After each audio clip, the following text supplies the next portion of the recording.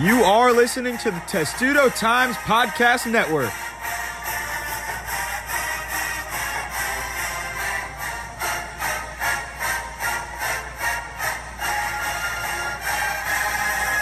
Welcome to the Testudo Times Weekly Podcast. I'm Matt Levine alongside Lila, Bromberg, and as men's basketball and women's basketball get set to start their seasons, and that will cross over with football, we won't be talking too much about every non-revenue this time and in the times coming forward as football and basketball cross over, but we'll start with the men's basketball media day. We'll talk about that, and obviously we'll have a main podcast previewing the men's basketball season. There's a lot of hype around it, but we'll start by talking about how they had media day on Tuesday. Yeah, and we'll also be having a preview podcast with women's basketball as well. We'll be talking a lot more about that in the coming weeks with all of our coverage on our site and having a ton of podcasts, so stay tuned for all of that. Currently for basketball, we've got a player preview series doing a ton of features, so for everything you want to know about Maryland basketball, we'll discuss things here, but make sure you go on our site to get some more info. Now, I have to say, Matt, I've been around this team. This is now my third year actually covering the team. Before it was more in a multimedia capacity. Now it's more in a writing and editing capacity as well. And I've grown up watching Maryland basketball, and I have to say, there just feels to be this buzz around Maryland basketball that I haven't felt in a while. This team just seems hungry. I mean, Mark Turgeon is up there at the podium, and he isn't one to create lofty goals. Like, that's just not the kind of guy he is. He's a very, let's take this one game at a time. It's kind of his, at least from what I've seen from interviews and things like that, but, he can see it, and he's not saying we're gonna make a Final Four, but he's saying this can be a really, really good team, which is, as pretty close as you get with Turgeon. He said, we can do really great things if, people develop the way they're supposed to and are coachable. And I wrote an article today about just the desire from Anthony Cowan to have his name up in the rafters, to bring a national championship or some sort of ring to Maryland. And something just feels different this year. And I don't want to be naive and, get too much in the buzz and excitement, but I don't know. It's just palpable. I feel like there was a lot of this kind of buzz that you're talking about now. There was a lot of that towards the end of this season, and when obviously they lose on a buzzer beater to LSU in March Madness, I think that put a terrible taste in their mouths, and you could see teams kind of fold after that and not really have any desire to want to come back. But it seems like Mark Turgeon and the entire team, Cowan and Smith being the two main guys now, they're coming back, and they say that game it still is in their head. They still watch film of that game, and they have more desire to win. And I've always seen you reporting it and other people for Testudo Times reporting that they're hungry. And that's the main thing that they talk about, is being hungry to win. And I think the theme of this team is wanting to win this year. Yeah, and it was interesting, talking to players, Aaron Wiggins was basically saying, and a bunch of other guys were saying too, that Turgeon wanted them to take basically 2 weeks off to just, after that LSU loss, to really take some time off basketball, live a little, just let it in. But within 2 days, they're all back in the gym. They're all putting shots up because there's just that hunger and desire. And I think that's the big theme, but also is the depth, right? You talk about that LSU loss. If you look at that, I would get annoyed because Turgeon would always talk about how young that team is. But when you get to something like March Madness, it really does matter. None of them had ever started or played a significant role in an NCAA tournament. And so they didn't know what that felt like. And the competition is so stiff. Those freshmen are still developing. It's their first year. But then this year you come back, you not only have that motivation and hunger, right? But you have these freshmen and sophomore making a big leap. You say it's going to be led by Cowan and Jalen, but two guys I was just insanely impressed with after, watching 2 hours of practice, after talking to them, after following the team all summer, have been Aaron Wiggins and Eric Ayala. Both made big improvements to their body and really worked on their game. I think that I wrote in in Aaron Wiggins' player preview, I talked about his 3-point shot. As a freshman, he was second all time for the scoring record and was just behind for the freshman 3-point, record of 3-pointers made. And Kevin Huerter started that year. He played 23 minutes a game, Aaron Wiggins, and was shooting well over 40%. and looked really good, and now he's put on a lot of muscle, and he looks even better, which I didn't expect that big of a leap, and he has. And Eric Ayala has lost nearly 20 pounds, he said, and he's become like lighter, bouncier, really more athletic. And then you bring in a physical freshman class. There's just, and Turgeon vows there are two main themes of media day, and the two main themes of his team right now are a hunger and depth. So there's a hunger, and then there's a depth to do so, and it's now, I think, a matter of development and coaching. But yeah, I could see this as a team where you can have easily a 9 or 10 man rotation, which they didn't have last year, and that's a crutch when you're in an NCAA tournament, when you're trying to go as hard as you possibly can, because then guys are getting tired and they're not able to put everything out there. I think the two guys you just mentioned, in Wiggins and Eric Ayala, they're two guys that Ayala obviously started a majority. He started 33 games last year out of the 34, and Wiggins did not start. But this year, I think that might flip. I think Wiggins will get, potentially, he'll start at shooting guard, and Ayala might come off the bench as the sixth man, depending on if Turgeon wants to go with a taller lineup or a smaller lineup and guys who can shoot. Then they'd both start.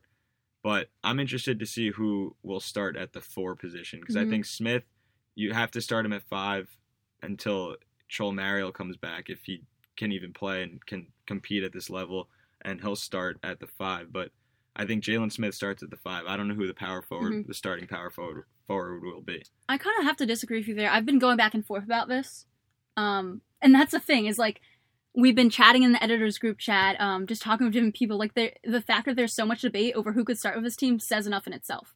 Yeah. But I think you're going to have at those, 1, 2, and 3 spots, Anthony Cowan, obviously, and then I think you're going to have Eric Ayala and Aaron Wiggins. And then I think you're going to have Jalen Smith at the 5. And then I kind of see it being either Ricky Lindo Jr. or Daryl Morcell at the 4 spot. I think that it's going to change. Like, I think that this is a team that is going to sub a lot. And Turgeon has talked about that in the past he has subbed and teams have gotten worse. He said that this is a team where he thinks he could sub for a certain situation and make it better. Because, you can either play small ball, kind of like with a lineup like I just said, or you can bring in Mekhi Mitchell at the 4 or 5. He's 6'10". He looks really good because, Jalen Smith, I think, can really thrive at the 4 position and do that really well. That allows him to kind of be on the perimeter and taking those shots a bit more and showing off his versatility. So you could see that. Yeah, and then it's like whether you're going to have Ricky Lindo or Eric Ayala. Sorry, Ricky Lindo or Daryl Morcell at that spot is something that I'm really, really going back and forth on. I think that Daryl Morcell showed so much progression towards the end of last season in the NCAA tournament, which I also, wrote about towards the end of that. And I think he can make a big leap, and I think he's a big leader. But I could also see him taking that leadership and leading the number 2 group. Because I know that Turgeon really likes the rebounding skills of Ricky Lindo. So I'm not really sure. There's just so many possibilities. And then you've got Donta Scott and a bunch of other guys as well. I think you'll see Sorrell Smith playing some minutes. There's just so many possibilities with this starting lineup. And especially, as you said, once Chol Mariel comes back, which could be as soon as November 25th. I agree. I think this team can really go in any way, shape, or form, depending on the kind of lineup they want to roll it with. But I would say the 2 definite starters would be Cowan and Smith, and I think Wiggins is kind of locked in there too. Okay, yes, but he also. How can you not have that 3-point shooting on the floor? You gotta have that. I agree, but we have to see what Mark Turgeon decides, and I think if I'm head coach of Maryland basketball, I'm starting Daryl Morcell, because I kind of feel that way too, honestly. We're talking about all this. They can shoot. Anthony Cowan can shoot. Aaron Wiggins can shoot. If you put Ayala out there, he can shoot. He's also good at defense. But I think Morcell's main part of the game is, other than his solid defense, he's a lockdown defender. He's not a great shooter, but he's a guy that holds the team together. He was making some threes. He was. He's gotten better, but he's not Aaron Wiggins. But I think Morcell is the guy that holds the team together. He's the guy that fights even when they're down. And he was the big part of their comeback against LSU. I think he was the guy who sparked it, and he rolled with it. So he's a guy that you need in the lineup, not just for his defense, but to keep the team together, hold the team together, whether they're winning or losing, and play the same tempo the whole time. Yeah, I agree. I'm a big Daryl Morcell fan. I mean, not fan because I cover a team, but I'm just a fan of his play. I think that, like you said, he really, really played a big role in the NCAA tournament. He went from, 8 points a game to over 11 points a game after February 23rd last year. He made a big leap. And, he's provided leadership. It said something that he was one of the guys at Big Ten Media Day. And he wants this. He does. And I think that he's a good person to have on floor. I also feel like he's more of like a calm presence at times. Like, he obviously gets fired up, but I feel like he's a way of calming players. That could be really helpful. But with that, I think it's really interesting, which I talk about in my article, with how Anthony Cowan has changed too. That could also help his team with just like mentality and leadership, which, we'll get more into in later weeks and you can read about. But we have to mention this thing we saw on Twitter. I mean, because I was just in shock. Yeah, so it was Eli Boatger, I believe how you pronounce it. An intern for Sporting News, I believe, right? Yeah, an intern for Sporting News, and then 247 Sports picked it up and wrote an article about it. But basically the tweet said that Maryland is the only team in the country that has the recipe to win the national championship, and the same recipe that the previous 17 national champions had on their team. So this guy's put so much. I love it. Like, this guy's passion. If I had the time to do, I mean, I don't know, maybe it's because it's like he can do it for his job, but if I had the time to do this, like to just take off some classes and do this, like, that is great. Like, we're going to go through this criteria, and shout out to you because you put a ton of work in this, and this is very interesting. I was very skeptical at first, but the work has clearly been put in. So the first point is that they've been there and done that, ranked among the top 20 programs on KenPom. Obviously, they were ranked last year, and this year as well, they're coming in as a top 10 team. So that's number one that the previous 17 national champions have had. The second part, which is a crazy stat, is that they have a lead guard and a go-to shooter in Anthony Cowan. And they're returning at least one player who started 20-plus games and is 6'3" or shorter, so that's Cowan, with a usage rate greater than 20%, or shot at least 40% on at least 130 three-point attempts. I love how, like, in-depth, like, just the hours that was probably took to make this is incredible. So the next part is an experienced forward, and you'd have to assume that he's talking about Jalen Smith. Returned at least one forward 6'7" or taller who started 20-plus games, Jalen Smith, and is an upperclassman, which Smith is a sophomore, but the next part of it is, or recorded a minutes played percentage greater than 50%. So obviously they're returning Cowan and Smith as those two categories. And something to build on is that they were top 60 in KenPom the previous season and were either top 30 in adjusted offense or defense rank, or were top 60 in both adjusted offense and defense rank.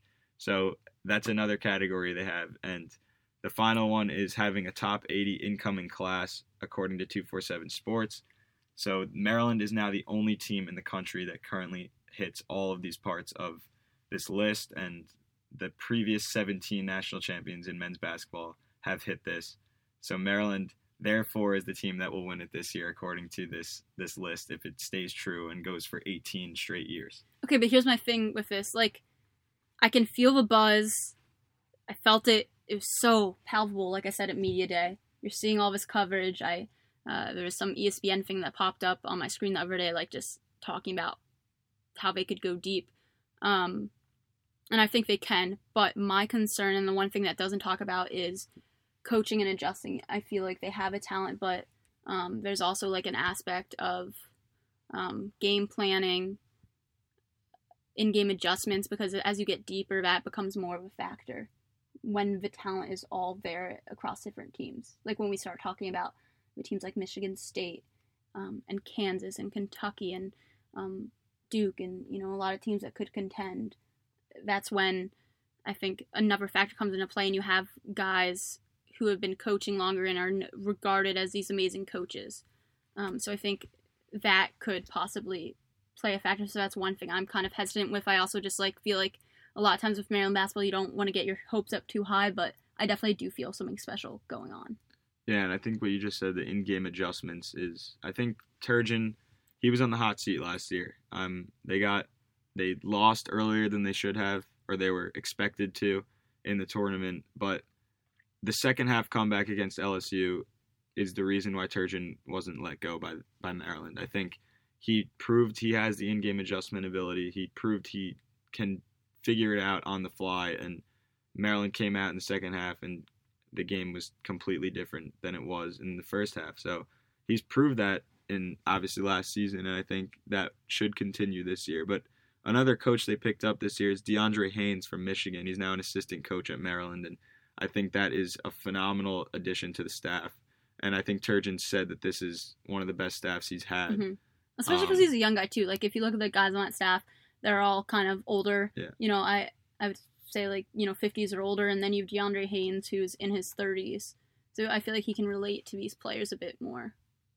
Yeah, and Morcell and Cowan both spoke about him at Media Day, that he's kind of like the coach that they've never had. I mean, they haven't had him yet, so I think Morcell said he's very excited to work with Haynes, and I think he's a great addition. He came from Michigan under John Beilein, who's now coaching the Cleveland Cavaliers, so obviously a guy that has experience and can coach at a high level like that, and he learned all of that from Beilein. So if he can bring that to Maryland and bring his experience from Michigan, then the Terps are really in a very, very good spot. Yeah, it's going to be an interesting season. One thing that I thought was really, really interesting that has just stood out to me, and we talked about this on our podcast with Johnny Holiday, is when Maryland won the national championship, it was in Atlanta, and it's back in Atlanta this year.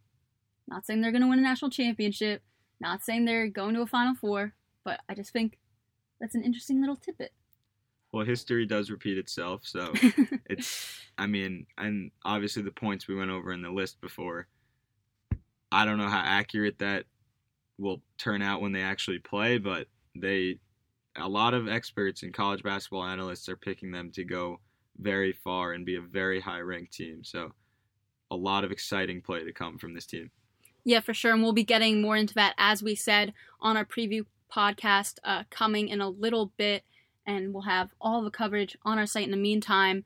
Another team we'll touch on briefly, and then we'll also have another preview podcast for is women's basketball, who had their media day today, and so there's a lot of hype with Maryland men's basketball, and I think that they're a team that could possibly go to a Final Four, but Maryland women's basketball, this team is a thing that I think will. I'm not saying 100%, but this is a team that I am much more solidified in thinking they're going to reach a Final Four. They return its top 5 leading scorers, right? And then you bring in the number 3 freshman class in the country. A ton of freshmen. You're bringing in, Diamond Miller, Ashley Owoso, Faith Malshunas, I'm sorry if I'm mispronouncing that. You had Zoe Young, and we found out yesterday she tore her ACL, so she won't be in for this season. But there's so much depth with this team. I think it's a team with both squads. But this is one that's more battle-tested than I think men's basketball. And I don't want to compare them, but I'm just saying this is a team that I think is one that, really, really has that championship potential. If you look at, Brenda Fries and what she's able to do and how great Taylor Mikesell was last season and, Kyla Charles now in her senior season, Brenda Fries said Shakira Austin was making huge improvements, and Brenda Fries was, saying that this was a really good team. She could feel it, and it's just, I think, and they also had a disappointing loss last year in the NCAA tournament, losing in the round of 32 when they really should have gone much, much farther. So that's one team I'm really excited to watch. I think having a coach like Brenda Fries, she can really make any team win. She's a great recruiter, and she showed that again, having the number 3 class. Diamond Miller, one of the freshmen, worked with Team USA over the summer, so she has all that experience. She's going to get a lot of playing time. And so did Ashley Owoso, too. She was doing some stuff with them as well. Yeah, so, if you have 2 players already starting out, not even playing in a collegiate game, already working with the best players in the country, I mean, that speaks volumes to this roster and what they're going to bring to this program. And it's now the senior year of Kyla Charles, obviously, Blair Watson, Stephanie Jones, Sarah Vujicic as well. So I think this is their time, and it's right now that this team has the best shot. And I think they had a great shot last year to go far. I think they are better this year, and they have a better shot to go further this year than they did last year. And I think getting led by Kyla Charles, I mean, she's going to be a WNBA player eventually, and Taylor Mikesell too. Taylor Mikesell best shooter. I will. She's the best shooter in the country, in my opinion. I think she's the best pure shooter I've ever seen. Yeah, both it's men's incredible. and women's basketball ever. And Shakira Austin will also be in the WNBA eventually. She's a sophomore now, and obviously this incoming freshman class. Yeah. I mean, they've all won like multiple state championships. Already been doing stuff with Team USA. Like it's crazy. They have every piece. They're deep. They can shoot. They can play defense. And she said pass. It's a taller team than she's had in the past too. That's what Brenda Free said as well. Yeah, I believe the shortest player is 5'8", and that's Shanice Lewis. Mm-hmm. So, I mean, a lot of players at least 5'10" or taller. Taylor Mikesell is even 5'11". She's a guard that can shoot threes. So they really can. They're very versatile. They can do anything. I expect them to go very, very far, and I think they'll come in as a top 5 ranked team. Yeah, and we'll get more into that now to one team that's sadly not as exciting to talk about. Been a weird season for Maryland football, huh, Matt? Yeah, I mean, going 2-0 to start the year, beating Howard 79-0, and then destroying Syracuse, who was ranked, and then getting ranked and losing the next 2 games, and then you pick up a win against Rutgers, and maybe some of the hype's back, and then you go to Purdue in the easiest game left on your schedule, and they get blown out. So, I mean, they also lost now Tino Ellis, who had a separated shoulder, which I believe he suffered on the first drive. Might have been the first play against Purdue. So now he's out for the season. Josh Jackson's day-to-day still with that ankle injury, and now Anthony McFarland is confirmed to have an ankle injury, so he's day-to-day too. That's huge because, I mean, going into a season like, it's like Maryland's running back university, like, yeah. And there's no arguing the talent they had, but they have suffered injuries, and it's not like in the past of Maryland's quarterback injuries where you're not losing the best players. This is the strongest aspect of Maryland's offense that it's lost. You look at Anthony McFarland, we found out he hasn't really been fully practicing for 3 to 4 weeks. And that he wasn't fully practicing yesterday, that his ankle has been bugging him. We were wondering why he wasn't getting the carries, because he is a force. And even when he did get carries, he didn't always look like himself. And that explains a lot of it. And then you have Jake Funk go down. You have Lorenzo Harrison go down, who's going to come in to fill some space for Funk. And so now you're basically down to Leak and Tayon Fleet Davis for this week. And, I think Loxley was saying that against Purdue, Leak, he had an opportunity where it was a play in open space that he could have normally just completely smoked guys in. But he was so gassed from having to take so many reps, both in practice and in that game, that he just wasn't giving his same, type of play. So then you have those guys, then even the ones that are left that are just not able to produce as much because of the load they now have to carry, because, that might be normal at another school, but with the way Maryland has always had running backs, they're not used to that. And I think Javon Leak has done a good job now as I think he's looked incredible. Quote-unquote lead back, I guess, without Anthony McFarland. But, I mean, I didn't kind of realize that McFarland was banged up. But the lack of production, I definitely thought, like, he had a great redshirt freshman season last year. He was one of the better freshmen in the Big Ten, and he had 2 games of 200-plus rushing yards. I was expecting something kind of close to that this year, at least to be. I was expecting him to maybe go even past a little that. better. But I mean, now it's confirmed that he is a little banged up and he's not practicing. But if he's not practicing, why are they throwing him in the game action? That's what I don't understand. Why are you risking that? If he already has an injury, why are you risking it? I mean, they gave him, 4 carries. Why would you even risk that if you know that he's going through that and you know that he's not going to be able to produce the way you want it. That just seems both a waste of downs and a waste of his body. Yeah, he only had 4 rushes for 4 yards and against Purdue, and that's not like him at all. And you can clearly now point, okay, he's injured. This is why his production is lacking. And I'm confused if he'll even play the rest of the year if he's not practicing still. I mean, he's an NFL talented. He has the NFL talent. He can go to the league. So, well, that's the thing, is that this is something that I've been debating with Cody, and Cody is sadly not on our podcast today. We had to kind of switch up a schedule with Media Day this week, so he was not available. But I've been arguing this with Cody and Sean a little bit too. Is he's clearly an NFL talent, but I've been saying that after this season dealing with injury, I think it would benefit him to come back another year and work on himself. And I feel like, yes, he could be like a 5th or 6th round pick this year, maybe even 4th. But I feel like if he comes back and proves himself with production, he can be a really high pick.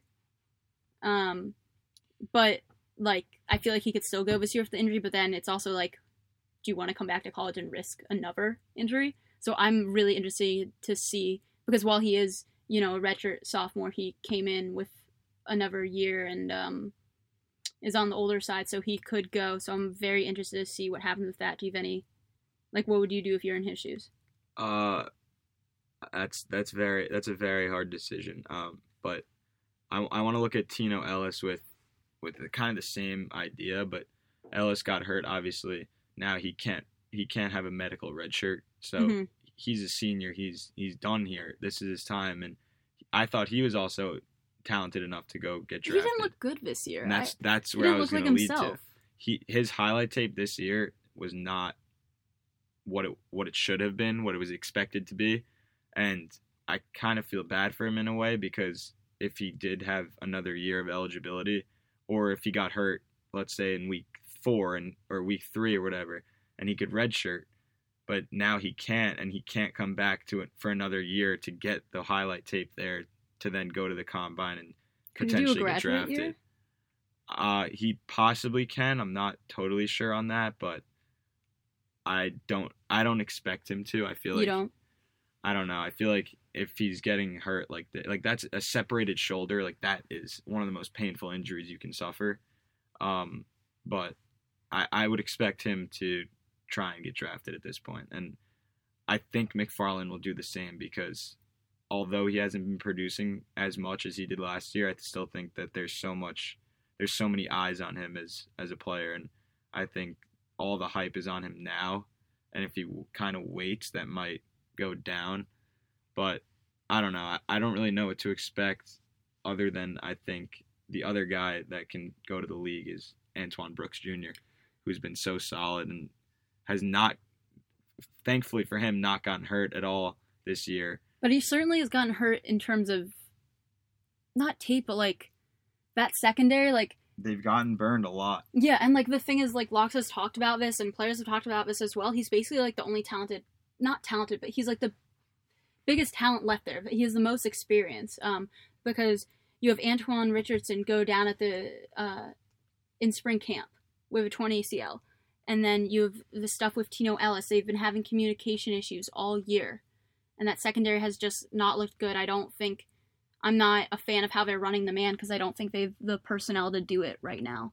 And so I think that's been a big struggle, and so unfortunately that might make him look a little worse, but we'll see. But he definitely, I think, will get drafted as well. It's disappointing for them, because they had such high hopes, obviously going 2-0, blowing out both teams, and then getting ranked, and all of a sudden it's just, they kind of fell off a cliff, basically. I got too excited. Let me just say that. I got too excited. And Maryland but part of it is not my fault. Part of that is people misranking Syracuse to start of season. So I'm not going to put that all on myself. And I wasn't saying they were going to win like a ton of, like, I was just saying they could be bowl eligible. But now I don't. Yeah, I don't think they're, honestly, and we'll get into Indiana after we talk about some field hockey. I don't think they're going to win another game. I really don't. Maybe this week, but you look at their schedule, and you've got Indiana this week. Those games have been shootouts in past years. Really, really high scoring. It's gone back and forth. I think we'll talk about Indiana, or why don't we just talk about Indiana now? We'll get in the field hockey to end things because I want to talk about this. So Indiana, those games have been really high scoring, gone back and forth, as I said, but like they have, if you look at Indiana's schedule, like they haven't beaten anyone good. And Wes said this in his film breakdown this week. They've beaten the teams they're supposed to beat and lost the teams they're supposed to lose. If you look at the beginning of Indiana season, like they weren't playing good teams at all. And so I'm kind of intrigued by that, but at the same time, I feel like Maryland's in such a bad place mentality-wise and injury-wise that they're just not going to have the fire to come out and win. I feel like this team feels defeated. You had locks, like, someone asked a question about the secondary the other day, and he was just talking about, like, building depth for, like, future years. Like, it just seems like a team, they're not saying they're giving up, but I don't know. It kind of feels like it, because you look at the schedule. You've Indiana, and then you've Minnesota, that's now ranked 20th in the country. And Minnesota's 6-0, and they play Rutgers this week, so... Yeah, and that's at home in Minneapolis as well. You'd have to assume that Rutgers goes in... Minnesota goes into the Maryland game 7-0. Yeah, and then you've got Michigan. Now, Michigan has not looked as strong this year, but I still think they're a much more talented team than Maryland is. Yes, at the beginning of the year, after Syracuse, I was like, oh, maybe Maryland has a chance to beat Michigan this year, with how Michigan had looked at that point, but I don't see that happening anymore. Ohio State... There's no way they beat them. Last year was a fluke, and they don't have those same pieces. Anthony McFarland was the key to that game, and he's out. So I don't see that happening. Nebraska, I think that's another kind of toss-up left, but I don't see Maryland winning that. And then you've got Michigan State, which I think they'll lose. So right now you're at 3 wins, and I think you maybe end the season with 4 wins, but I honestly think that there's a possibility they don't win a single game left this season. I think it's hard to say because their talent is so much better than a 3-win team. But like also like a lot of the talent is gone. It is, and it's gone to injury, but it's also a lack of production from pretty much everyone. But I'm saying even if you get that good production from everyone, like that's left, I just don't think there's enough pieces left. The easiest game on the schedule right now is Indiana, and then I would say it's Nebraska. Yeah, for sure. So those are their 2 chances. I think maybe they win 1, but I'm not sure. At most, I say they win those 2. Mm-hmm. I think they'll win one of those, and I think it'll be against Indiana. But I don't know. It's also hard to lose. 5 games in a row? If they lose to if they lose out from Minnesota, that's losing 5 straight, and then your just momentum is just completely I don't know going forward. I don't know if they're that bad to lose 5 games in a row. So it's very hard to say. I'm not saying they're that bad. I'm saying with the injuries and everything that's happened. And also, I just don't think the play calling is where it needs to be right now. I don't even know if it's necessarily with players, but I have been really unimpressed with the way they've adjusted. I don't think that Loxley has made adjustments to things that aren't working, like the man defense, or I feel like he's just running a lot of the same offensive things over and over. And I don't know. We'll see. But it's not looking too great right now. I mean, even in terms of offense now, their receivers don't get involved other than Demas. And what happened to the tight end? What happened to the tight end? Using Mabry, using Okonkwo early on in the year. I was so excited about that. What happened? And that was all the hype around that. Oh, Maryland finally using a tight end, but they really haven't done that, I would say, since Syracuse. Yeah. Or I mean, maybe Temple. Half of Temple. But, like, why? Like, if you're losing personnel, why would you... And I think the reason is that they've had injuries on the offensive line and they need blocking and stuff. Yeah, but still, like, I think that was a strong aspect of their game, and that's something that can separate a team. And so I've been really disappointed to see that go down. Where is the tight end, Matt? No, they're not.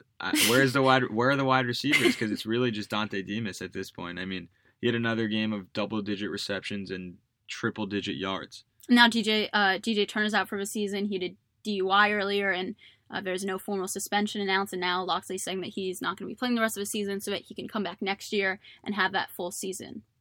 I mean, the next guy with any sort of receptions, and it was Fleet Davis, and he's a running back, so he had 3 catches for 16 yards. I mean, there's no production. Yeah, Daryl Jones hasn't, Daryl Jones hasn't been good. Sean Savoy hasn't looked good. He drops every pass that comes his way. And I don't know. I don't know if that's Pigrome's fault now because it was this one game. I don't know if it was Jackson's fault before that, but I really think that when I said it a couple weeks ago, they have to get Demas involved. They're doing that, but it's still not working for them. And I don't know if that's because they can't get anyone else involved and it's just him. And I think it's part of it's the play calling. They're picking it up because they're calling the same plays over and over. It's the quick plays where they would run a few yards and then Demas would slant to the middle, and that worked against Rutgers on the first play of the game. But, like, look at their scoring over the last couple games. Like, I'm not talking about Howard or Syracuse. But, like, if you look at every scoring play, a lot of them are the same exact play or the same exact type of play. Like, I think Loxley needs to get more flexible. This isn't Alabama where you have all of the great pieces and you can run the same thing over and over and you don't need to do this complex stuff, or that you can just be, I'm Nick Saban, I'm going to stick to this plan because I know what I'm doing. It was your first year as a head coach of a Power 5 program, and you don't have that talent. Make some adjustments. And you know what else he needs to adjust, Matt? What? His clothing. Okay? Why is that, Lila? Okay, so I was very intrigued by this. I'm not a superstitious person myself, but I'm very intrigued by superstitions in sports. I've written several articles about superstitions. I will continue to do so because it is very, very fascinating in my mind. I think it's a fun aspect. So, all of Maryland's wins. You want to know what Loxley was wearing, Matt? What was he wearing? He was wearing white. What color do you think he was wearing in all the losses? Black. Yeah, he's wearing black. I've nothing against the color black, though. Maybe it has something to do with like funeral, like you're showing up to your own funeral. I don't know. I love a good blackout jersey. Matt's really annoyed with me right now. I'm sorry. But like, I just think it's a fun little interesting tidbit. I think it's a curious that they've won all the games and by a lot, that he's worn white, and they've lost all the games with black. Now, if he was Mark Turgeon is a very superstitious man. If he lost one game in a certain tie, he's never wearing that tie again. And I know it's from players and managers. If he goes to a road game and they stay in a hotel and they lose, that team isn't staying there again. I've heard about them staying in some interesting hotels. Oh no, is that bad news? I think Matt has some bad news for Maryland fans. Well, the Terps football Twitter posted the uniforms that they're wearing against Indiana. And for the first time, I believe it's not a headlined player that is modeling it. They usually use Tino Ellis or Anthony McFarland or Javon Leake, but not this time. So they will be wearing black on top and red on the bottom. No, so I'm not saying I have anything against black. If Loxley comes out like, and Loxley, matches do not the wear players, black. he will be wearing black. Or maybe switch it up and wear red. Here's the thing, like, blackout, and it's so upsetting because blackout jerseys are my favorite. Like, they're the best. And we saw how that went against Penn State. But maybe. I'm just kidding. Like, Penn State would have beaten them regardless. But, I just think it's funny. Because, like, the funny aspect of it is I think it says something about Loxley because Turgeon is so superstitious. Like, if it was even one time, he would never wear that color again. So we'll have to see what he wears against Indiana. I'm just saying, like, if I'm gonna follow up with this next game, and I know that it's super silly, but you know, this is a rough season right now. I gotta keep things light, Matt. I gotta keep things light with some clothing superstitions. Well, at least they have a 3:30 kickoff this time. Usually they get noon games, but Indiana will be a 3:30 kickoff, and I think for Indiana, I don't think their record shows how good they are. They're 4-2, but their wins have been over Ball State, Eastern Illinois, Connecticut, and Rutgers. All terrible teams. All arguably teams that... Is Eastern Illinois FBS or FCS? I'm not sure. I'm going to look that up right now, but I'm pretty... Like, most of those teams, like, come on, Connecticut is FCS caliber. We all know that. Rutgers is not Power 5 caliber. Ball State is the other one. Ball State is FCS. So, not looking too great. Yep, Eastern Illinois is FCS. So, that's two FCS teams. A team in Connecticut that, I mean, come on, they're FCS. I'm not going to sit here and say that Connecticut is an FBS team. They can be classified as one, but they're not. And then Rutgers. And losses to Ohio State, Michigan State games they're supposed to lose. But, I don't think they look that good, honestly. You're right. Their record does not show the team they are. I mean, that's just a weak schedule. That is a cheap, weak schedule right there. Yeah, Maryland should. If Maryland got something like that, they'd be in the same spot. But then every fan would complain that it wasn't strong enough, and you know it's true. That is true. But something I also noticed with the offense for Indiana is that they really only have one guy in the backfield and one receiver that dominates the ball. I'm just a big fan of their receiver's name, Watt Filer.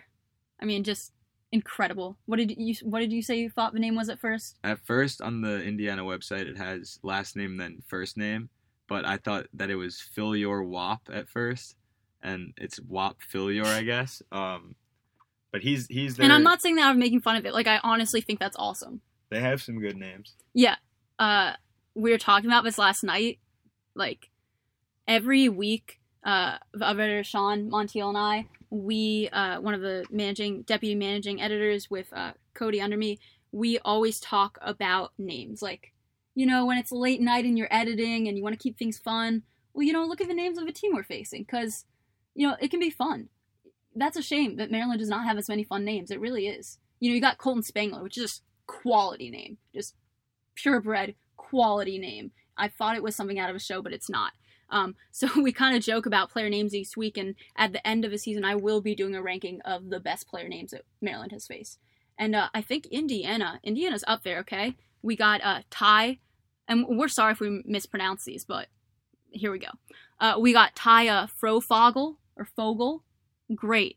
We got Davon Irvin Poindexter. We got Samuel Slusher.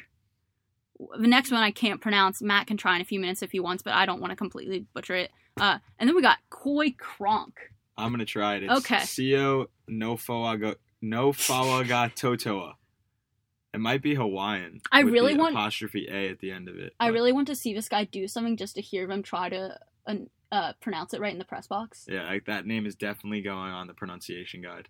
Yeah, and then you got Coy Cronk. I mean, that just, I don't even know what it sounds like that is from. Like, that's just sounds like someone who's just going to come into a party with, like, a boombox on his shoulder and cronk it up.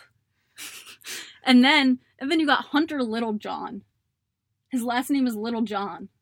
That's great. They have great names. Just great names. Maryland, step your name game up. Loxley, you need to recruit me some players with some incredible names. That is your next task, and that is how you're going to win some games. What about Chigoziem Okonkwo? Oh, great name. Great name. Great guy. Uluwashon Uluwatimi. Yeah, another great name. You know? You get great stuff with great names, Matt. Great stuff. But Indiana, they only use, as I said, one main running back, and that's Stevie Scott, the third. And then their main wide receiver we mentioned is Wap Filior. So is it Wap Filior or Wap Filer? That's what I want to know. That'll also be in the pronunciation guide, I'm assuming. But he dominates. He has 41 catches, 553 yards, and 3 touchdowns. Oh, there's also Peyton Hendershot, which I initially read first as Peyton Hendersnot. But they've got two that's actually how this all started. They have 2 Peytons on this team that were, like, in the film breakdown. And I was like, they, like, going for, like, a Peyton Manning vibe, like, thinking they're going to recruit some players named Peyton, you know? So I was like, is there a third Peyton? And I looked, and there wasn't. But then I came across, you know, Coy Cronk and Ty Fogel and Hunter Littlejohn, and it was worth it to not have a third Peyton. Well, when you have all those other names, it's definitely worth it. Yeah, for sure.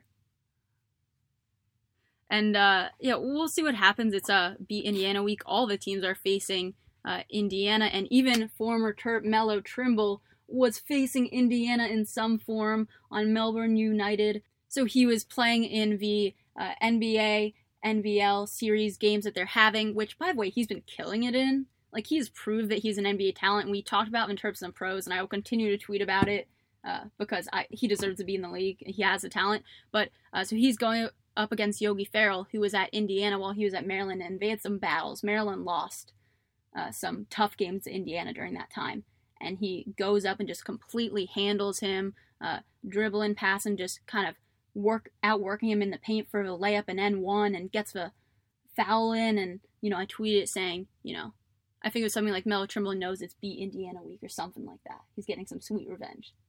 Well, field hockey beat Indiana on Sunday 6-0. This team is unstoppable. Like, that team is unstoppable. Volleyball won in 5 sets Wednesday night, and then women's soccer is playing Indiana in College. All these games are in College Park, by the way. So I was wondering if the teams are traveling together or how that's working. Is there just like a giant Indiana hotel? Yeah, I don't know what's going on, but women's soccer is Thursday night, which is tonight, and then men's soccer tomorrow on Friday, and football obviously on Saturday. So and yeah, 2 games we'll talk about really quickly before we wrap up. Well, 1 game, then 1 team. Volleyball, that game was crazy. First of all, you have Steve Aird returning, who left Maryland volleyball in 2017, just kind of out of the blue. Really shocked a ton of people. I remember that was my freshman year, and I was on the beat like the season prior, and I was just kind of shocked to see that happen because he was in the middle of a rebuild. It seemed like they were making some progress, and he leaves for Indiana. It was the first time he was returning to College Park. It didn't seem like there were hard feelings. There was no boos from the crowd, nothing like that, but what a crazy game. Maryland is down 2 sets, and then they storm back to win the next 3, and it was just close throughout. It had to go to a tiebreaker. It was just an insane game. Yeah, really solid game, and a win that they needed. Yeah, they've not looked great. The Big Ten conferences, we always talk about it, them and the Pac-12 being the top 2 volleyball conferences, and it's always, if you're Maryland, you have to win against the weaker teams in the conference, and Indiana's still a very good team, but they're not, the big-headed dogs, or the big dogs, as Cody likes to call them, in Ohio State, Michigan State, and Wisconsin, Nebraska, and those teams. Illinois, even Iowa, that just such good talent in the Big Ten for volleyball, and it's always important to beat the lower half to middle half of the conference. And I think when you go down 2-0, obviously, in my experience with volleyball, teams can easily just fold and lose one of those, but you're always on the back end of your back's against the wall when you're losing 2-0 in a game. And they came out and they really just put their foot on the gas pedal, and they ended up winning in 5 sets, and that's a great turnaround. That's a great win. They win back-to-back games, and now they look to host Nebraska on Saturday for looking to win their 3rd straight game, which would just be the 2nd time all season they've done that. But let's be honest, that's not happening. I mean, Nebraska is number 5 in the country. They look incredible. I mean, and that's the thing. We had mentioned this on previous podcasts that they needed to do better in non-conference. They needed to do better in the start of the Big Ten play because they have not played a ranked Big Ten team yet. But now their season is getting where they're pretty much only playing ranked teams. From here, Maryland plays 3 ranked opponents in its next 4 matches, as we said, starting with number 5 Nebraska. Then you've got number 8 Penn State and number 6 Wisconsin. So that's going to, be really tough for them. Yeah, I mean, I just mentioned all those teams that are at the top, and they're the big dogs in football too, even, and they just produce great talent. It's Maryland, obviously, they have an inexperienced head coach in Adam Hughes, just in his 2nd season with the Terps. They have they have good talent. It's just they play in a conference that has better talent, just by even just a little bit, and those games they lose puts Maryland down a little bit more on the rankings, and they're trying to get out of the end of the conference and try to get into the tournament. I don't know if that will end up happening, but I think they've kind of hurt their chances at this point with just the way they start the season. I mean, you can't do that when you're in a conference like the Big Ten. You just can't. But one team that has had a tremendous start and will 100% be in the NCAA tournament, I think there's like a 99% chance that they're in the championship game. I mean, I think they're winning a championship, is field hockey. I mean, they've won how many games straight, Matt? 10 wins in a row now, and I think 6 of those, 6 ranked wins came in a row. And a lot of them were against top 10 teams.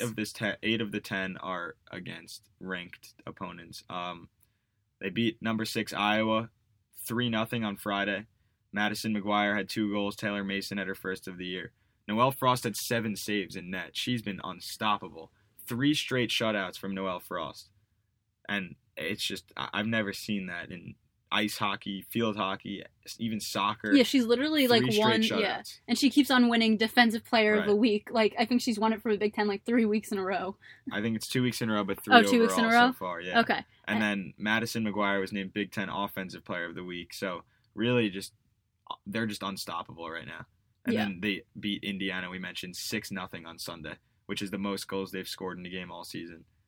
I think they've scored at least 5 goals now 4 times this year, which is they're just unstoppable on offense, defense. And Missy Maharg is always going to be there with the right play call, with the right moves. I mean, this is their year to win the championship.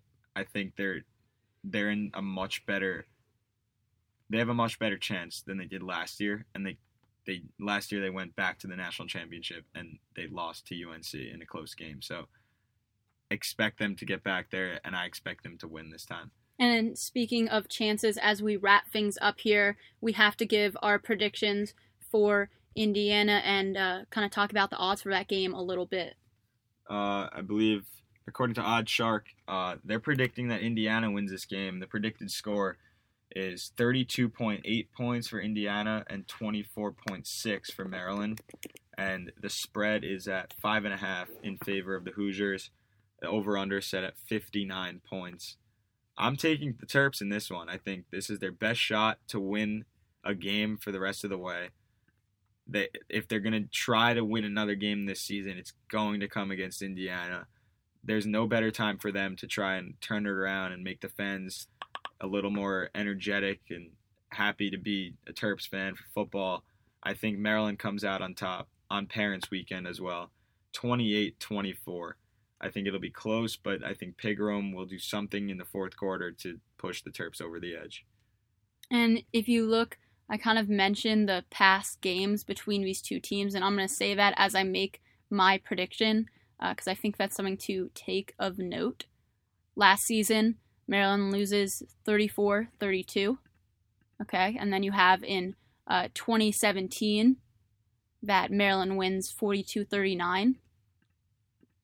Then you go back to 2016, and Maryland loses 42-36. So, like, these are games that have been shootouts, as I said. So, even though Maryland hasn't been able to put up a ton of points, last week and against, other teams besides really Rutgers since those first 2 weeks of the season, I think just with the nature of how these games have been, I think it's going to be a little higher scoring. So, I am going to go with 35-28 Indiana. I just think that Maryland's mentality is not where it needs to be right now, and I don't think the right adjustments are being made. So we'll have to see how that plays out on Saturday. Stay tuned, obviously, with all of Testudo Times coverage from the start of basketball season to all the non-revenues and to football this week. And we thank you for joining us on the Testudo Times Weekly Podcast.